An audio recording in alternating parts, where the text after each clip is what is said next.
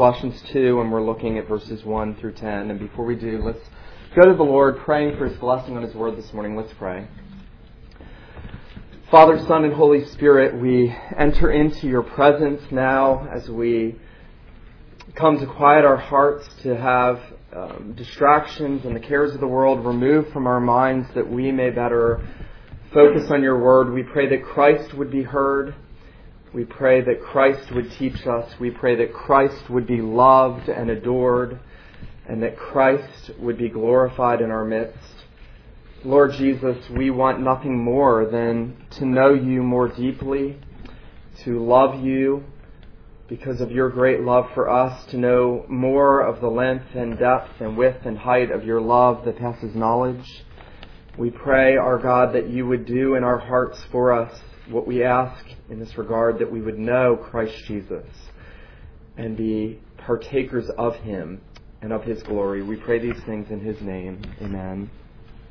Colossians 2, beginning in verse 1, the apostle writes, "For I want you to know how great a struggle I have for you and for those at Laodicea and for all who have not seen me face to face, that their hearts may be encouraged, being knit together in love, to reach all the riches of full assurance of understanding and the knowledge of God's mystery, which is Christ, in whom are hidden all the treasures of wisdom and knowledge. I say this in order that no one may delude you with plausible arguments, for though I am absent in body, yet I am with you in spirit, rejoicing to see your good order and the firmness of your faith in Christ. Therefore, as you received Christ Jesus the Lord, so walk in Him, rooted and built up in Him, and established in the faith, just as you were taught, abounding in thanksgiving. See to it that no one takes you captive by philosophy and empty deceit according to human tradition, according to the elemental spirits of the world, and not according to Christ. For in Him the whole fullness of deity dwells bodily, and you have been filled in Him, who is the head of all rule and authority." This ends the reading of God's Word to us this morning. The grass withers, the flower fades, but the Word of God endures forever.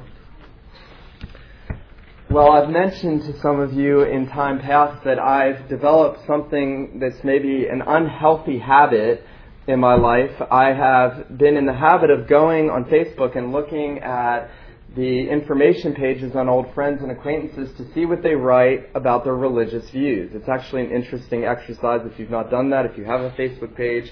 It's interesting to go back and look at friends, especially non-believing friends, and see what they've written. Let me tell you just a few that have come up of some close friends and some people who were very close to me as a boy. While many have no religious view at all listed and hide the little religious view tab, one of my friends, I actually attribute my interest in philosophy to him from high school, wrote, "Perhaps it's best if we don't get into it." Another high school friend wrote, "We all want to go to the same place, so let's not fight about it." Another said, "I believe what my eyes can see."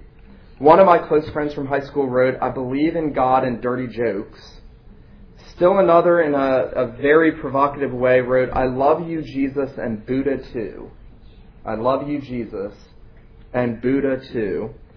And perhaps the saddest one I found belongs to the man who baptized me, who was my first pastor. He was a Reformed minister and a theologian, taught my dad in seminary. And this is what he writes on his religious view, that he is a Christian Buddhist Quaker. A Christian Buddhist Quaker. Now, why do I tell you all that? Because people have a plethora of religious ideas and views and beliefs. And there are so many voices and there are so many people telling you to believe this or believe that or believe what you want.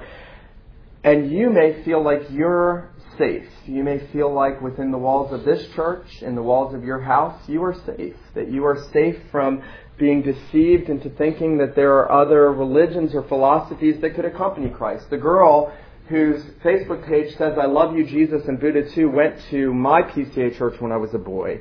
And as I read you the quote from the man that baptized me, he was a professor in a Reformed seminary who now is a Christian Buddhist Quaker. So if you think that you're beyond being deceived, if you think that you're beyond adding something to Jesus, beware. The Apostle Paul in this passage is going to bring to us a great battle. There is a war going on in Colossians. This young fledgling church has been attacked with false teaching, just like the church in Galatia, just like the church in Corinth, just like really all the New Testament churches were attacked by false teaching. And Paul's solution is so easy, and we've seen this over the weeks and months. In order to battle any error at any point in any way in the church, he holds forth Jesus. And he says if there's any error going on in your thinking, if there's any error in your practice, if there's any error in your belief, it is because there's an error in what you know and what you believe about Jesus Christ.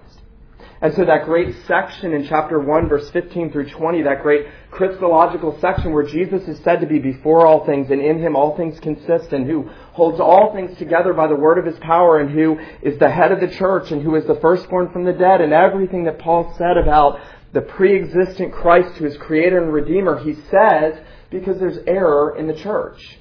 And in chapter 2, he tells us about that error. He says that it is an error of being deceived. Notice verse 4, he says, I say this in order that no one may delude you with plausible arguments. And then notice a little further down in verse 8, he says, see that no one takes you captive by philosophy and empty deceit according to human tradition and not according to Christ.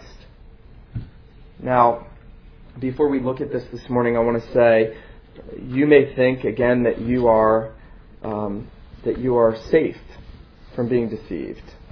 Sinclair Ferguson actually makes the point in his sermon on this text that only those who have received the truth about Jesus are in danger of actually being led astray from him.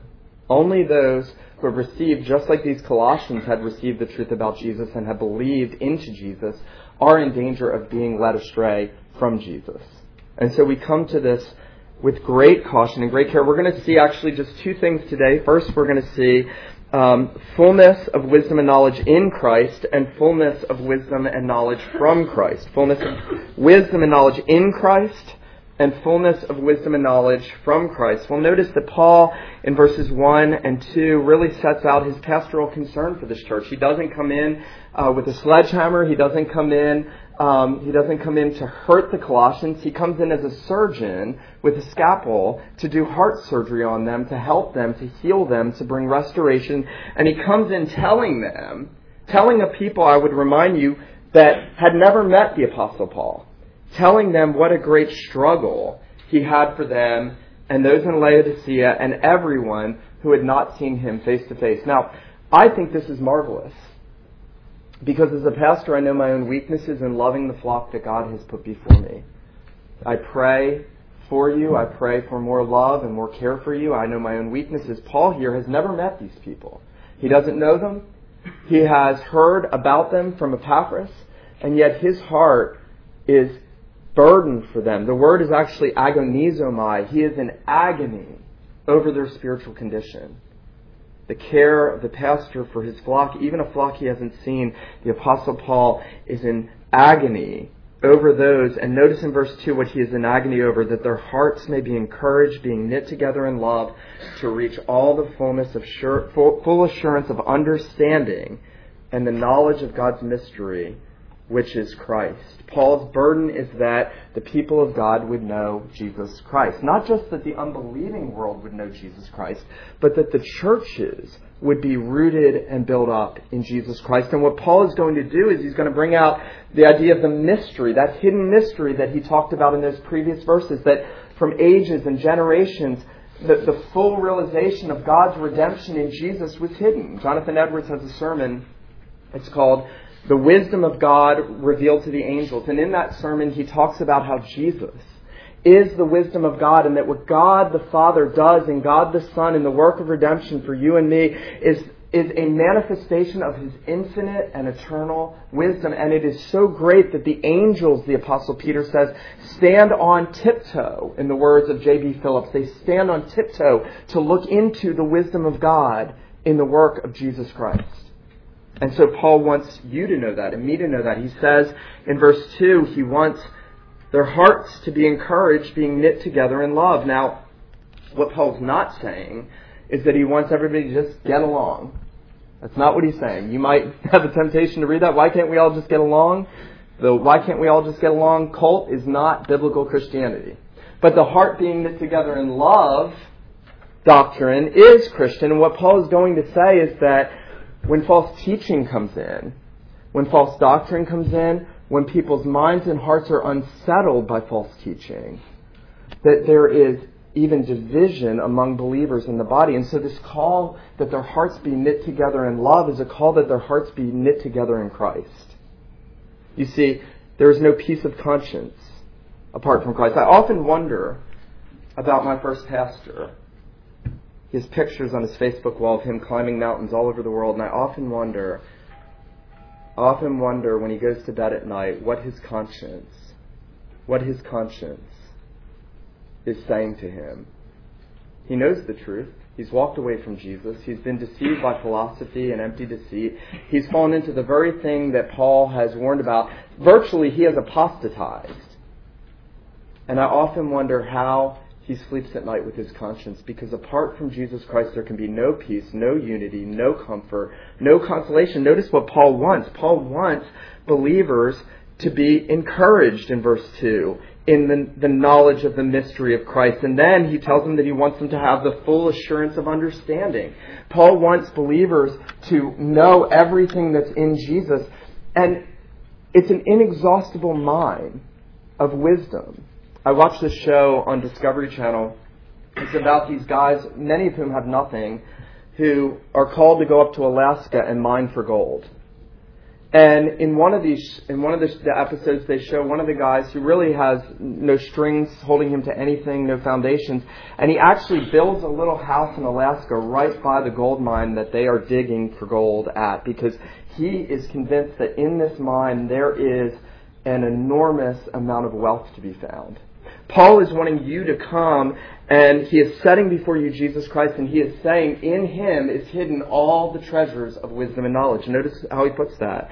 He says in him, in verse 2, in verse 3, in him are hidden all the treasures of wisdom and knowledge. He doesn't say, well, spiritual treasures of wisdom and knowledge are in Jesus, but all the other treasures of wisdom and knowledge are out there in cultures and in philosophies. He doesn't say there are really a lot of treasures of wisdom and knowledge in Jesus, so he's better than Buddha, so you can love Jesus and Buddha too.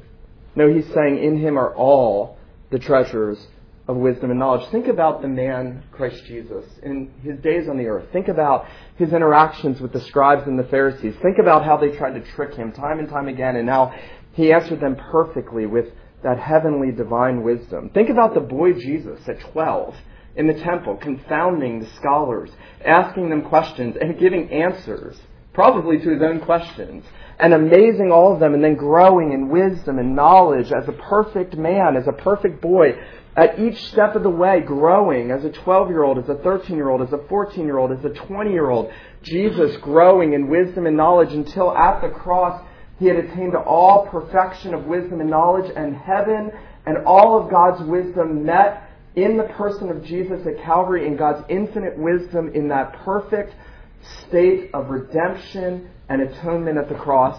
And Paul says in him, in that person, in that Jesus, are all the treasures of wisdom and knowledge.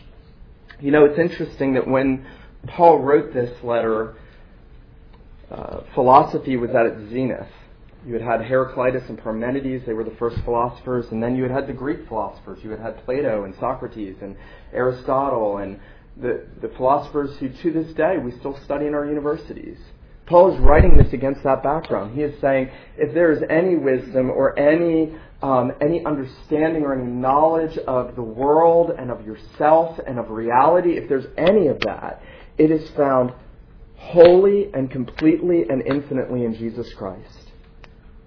Now, Anna and I watch some television shows together, and I've been fixated on a number of sci-fi shows recently, and it really hit me the other night that the producers and directors of these shows, they will imagine any mystery, any concept, time travel, time pockets, all kinds of mysterious ideas, metaphysical, quantum theory, all of it, but they will not look at the one in whom are hidden all the treasures of wisdom and knowledge, and you will not hear about the one in whom are hidden all the treasures of wisdom and knowledge because they're hidden. Because they're hidden. Notice what Paul says. He says in verse 3, in him are hidden all the treasures of wisdom and knowledge. Men could look on Christ. They could see Jesus in the flesh. Many of them interacted with him. They talked to him. They conversed with him. They listened to him. They talked about him. They heard others talk about him. And they could not see the infinite wisdom and knowledge that are hidden in Jesus because they were hidden. They were hidden from men. And yet they were in him, and they were in him to the full. Secondly, and most significantly, Paul now tells us that they were hidden in Christ for us. Matthew Henry, the great Puritan commentator, actually says, the wisdom and knowledge of God are not hidden in Christ from us, but for us. The wisdom and knowledge of God are not hidden in Christ from us, but for us. God hides them in his Son for you who believe. He hides them in his Son so that you who believe may, like that guy in Alaska, pitch your house right by that mine, and you may dig and dig and dig and spend your life mining out the riches of the knowledge and wisdom that's in Jesus. And brothers and sisters, we need nothing more than that. We don't need to pay our house bills, our car bills. We don't need any other concern of life more than knowing the wisdom and knowledge that are in Jesus. That is the one thing that you need. It's the one thing necessary. Jesus says to Mary as she sits at his feet that she has chosen the good part that will not be taken away from her. If you have come to Jesus, if you have believed in Jesus Christ, if you know something and have tasted something of this source of wisdom and knowledge, true wisdom, true knowledge, if you've come to understand things, then keep going to him. Keep mining out the riches of Jesus. Now, I know that Paul doesn't say in here, read your Bibles, but that's how we get the wisdom and the knowledge of Jesus. If you go home and you prayed for wisdom and you said, Lord, I lack wisdom, and you pray James 1, I lack wisdom, I need wisdom, and then you don't open your Bible, do not expect to get wisdom by osmosis. It probably isn't going to happen. But if you seek the Lord, if you seek the Scriptures, if you find Christ in the Scriptures, you will grow deep in wisdom and understanding. There's a proverb. It says, evil men do not understand justice, but those who seek the Lord understand all things. Evil men do not understand justice, but those who seek the Lord understand all things. I remember as a new Christian showing that to a lady at a store. We had a conversation in Greenville, South Carolina, and she said, oh, you young Christians think you know everything. And now I look back and I said, no, I know the Christ who knows everything. I know the Christ who is everything. I know the Christ who knows everything. I know the Christ who has created everything, and the Christ who redeemed us, and the Christ in whom are hidden all the treasures of wisdom and knowledge. And notice what Paul says. Not only are we to know that source, but look what he says in verse 6. As you have received Christ Jesus the Lord, so walk in him. Paul's addressing a church of those that had professed faith in Jesus. These were people who said, yes, I trust Jesus as my Savior. And Paul says, as you have received Christ Jesus the Lord, so walk in him. Continue with him. And then notice what he says in verse 7. Rooted and built up in him and established in the faith. Jesus, according to the writer of Hebrews, is the anchor of our souls. Think about that for a moment. We live out here on a waterfront peninsula. Many of you go out on boats. When you drop that anchor, you are secure. You are immovable. Jesus is the anchor of our souls. Paul says we are rooted. We are rooted and we are built up in him. That's the image of a tree. We are rooted in Jesus. We are built up in him. And we are established in the faith. And notice what he says in verse 6. Just as you were taught, abounding in it with thanksgiving. You see, Paul is not content to say, well, you prayed the sinner's prayer, you're good to go. He's not content to say, well, you need to move on now to deeper things besides Jesus. You got Jesus. He's saying, as you've received Christ Jesus, be rooted in him, built up in him, established in the faith as you have been taught. As the word of the gospel had come to you, and Paul says back in chapter 1, notice again the words, he says that the gospel had been bearing fruit since the day that you heard and knew the grace of God in truth.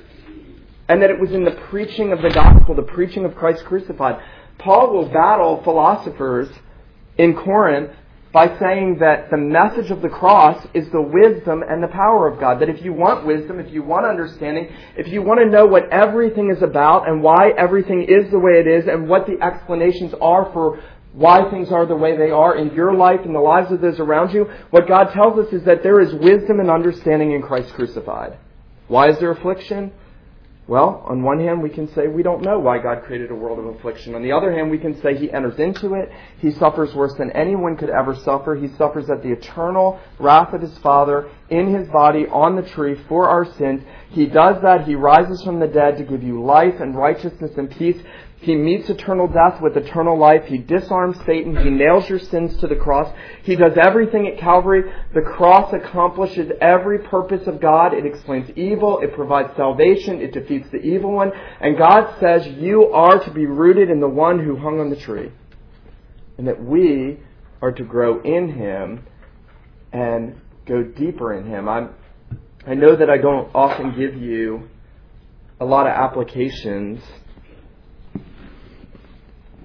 to go and do. And I notice when I talk to a lot of Christians how zealous they are for a practical sermon. I've had people even in this church in the past say to me, well, that was a good sermon. You told me a lot of things from the Bible, but you could have given me a little more something to take away, take home. Take Jesus home. Take Jesus home. Take the scripture that is about Jesus home. Take the gospel that you have been taught home. Meditate on it. Take it. Turn it around. Look at its different sides. Look at the multi-variegated sides of the cross. It's like a diamond. If you think you've exhausted it, chances are good that you are in some way being led astray by plausible arguments at some level. It may be Oprah. It may be Oprah. It may be some other spiritual guru. It may be some Christian author who is not telling you to go deeper in Jesus. Let me say that as frankly as I can. I think this comes home to us in the greatest way, not in Buddha, but in the authors on the Christian bookstores, at the Christian stores that you may go in or online on Christian bookstores that you would buy who do not point you to Jesus Christ but tell you, here's the way to have a good marriage, here's the way to succeed, here's to have friends, here's how to have financial stability, and they don't tell you about Jesus Christ and everything that's in Him for you.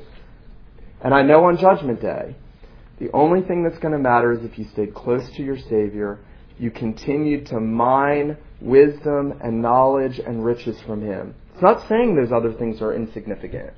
It's saying all those other things are affected by the one in whom is all the treasures of wisdom and knowledge. You know, I see this worked out even in our seminaries. I went to probably the most conservative Presbyterian seminary in the world, and there were several brothers that I had who were very scholastic, far more academic than I was. And I have systematically watched several of them stray from the gospel that I believe is taught in Scripture. Because they were caught up in scholarship, in new things, in novel things, even things that would be said to be about the Bible. Heresies. You know, Satan is not so stupid as to only pose as a J-Dub or a Mormon. He's not that stupid. Satan's a lot more subtle than that. Satan will bring you to Jesus and then lead you from Jesus.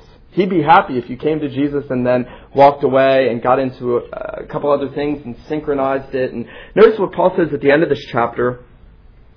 The Colossian heresy is a very nuanced thing. It seems like there are two or three things being kind of synthesized together. And notice what Paul says in verse 20. If with Christ you died to the basic principles of the world, why, as they're still living in the world, do you subject yourself to regulations? Don't touch, don't taste, don't handle. All of which concern things that perish with the using according to human precepts and teachings. These indeed have an appearance of wisdom in promoting self-made religion and asceticism, but they are of no value against the indulgence of the flesh. You can say, I'm not going to do this, I'm not going to do that, I'm not going to do this, you shouldn't do this, you shouldn't do this, and you shouldn't do this, and that does not change your heart, but Jesus does. And Paul's saying that has an appearance of wisdom. This rigid, Christian, external, legalistically driven religion has an appearance of wisdom to it. Ceremonial rules and laws that have been done away with that serve the redemptive purpose. those things can deceive people. There are multitudes of Christians that think their Christianity is built on the fact that they don't drink and don't smoke. That they're accepted by God, that they're better than other people. And Paul says, no, it's because we've been taught by Christ, we're rooted in Him, we're grounded in Him. It is Christ in the beginning, it is Christ in the middle of our life, it is Christ at the end of our life, it is Christ for eternity. And if we ever get tired of hearing about Christ, it probably means that we've been deceived. My good friend, who you all know now, some of you know, Mike Cuneo, said to me as a young Christian, Nick, if you want to know error, if you want to spot heresy, you don't study the counterfeit dollar bill. You study the real thing. It's actually a very profound, simple illustration. If you want to know error, if you want to know heresy, you don't study the counterfeit, you study the real dollar bill. And then you'll be able to spot it. The more you keep your eyes fixed on Jesus Christ, the more you will see all of the futility and vanity and deception and counterfeiting of everything else that may be presented before you. And you know what? You may not be able to say, and let me close with this, you may not be able to say, well, that's wrong because of that, and that. But you ought to be able to say, you know what? There's something wrong with this. I don't know what it is, but I am not being driven into the arms of Jesus Christ. I am not being pointed to Him. He is not being glorified, and I want nothing to do with that. Whatever package it comes. It may come on the Wall Street Journal. It may come on Fox News.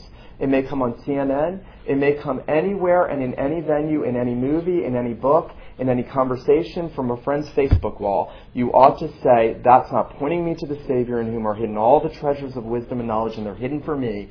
I want nothing to do with that. And you know what? This is what the Apostle Paul agonized over. Paul didn't agonize over numbers. He didn't even agonize over how fast people were growing spiritually. He agonized over whether Christians were rooted and built up and established in Jesus Christ and had that wisdom and that knowledge in Him.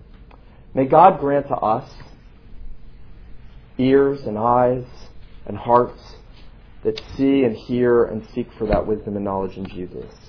Let him who has ears to hear, let him hear what the Spirit says this morning. Let's pray. Oh, Lord Jesus, how easily led astray we are, how easily we are moved away from the hope of the gospel and the hope of glory. Lord, we confess our frailty. We know that nothing good dwells in our flesh. We would distrust ourselves and our own abilities to discern, and we would cry out this morning, Father, that you would give us understanding, that you would give us wisdom, that you would give us knowledge, that we would find in our Savior an infinite mine of spiritual riches for all eternity. Father, we pray that you would give us grace to come to Him this week ahead, to be sitting at His feet and listening to His words. We pray, Lord Jesus, that you would draw us near to yourself, that you would draw near to us, that you would show us all that's in you and that's in you for us. Lord Jesus, have mercy on us. Give us joy in the knowledge of you this morning and in the fact that you have revealed to us that hidden mystery. We pray these things in your name. Amen.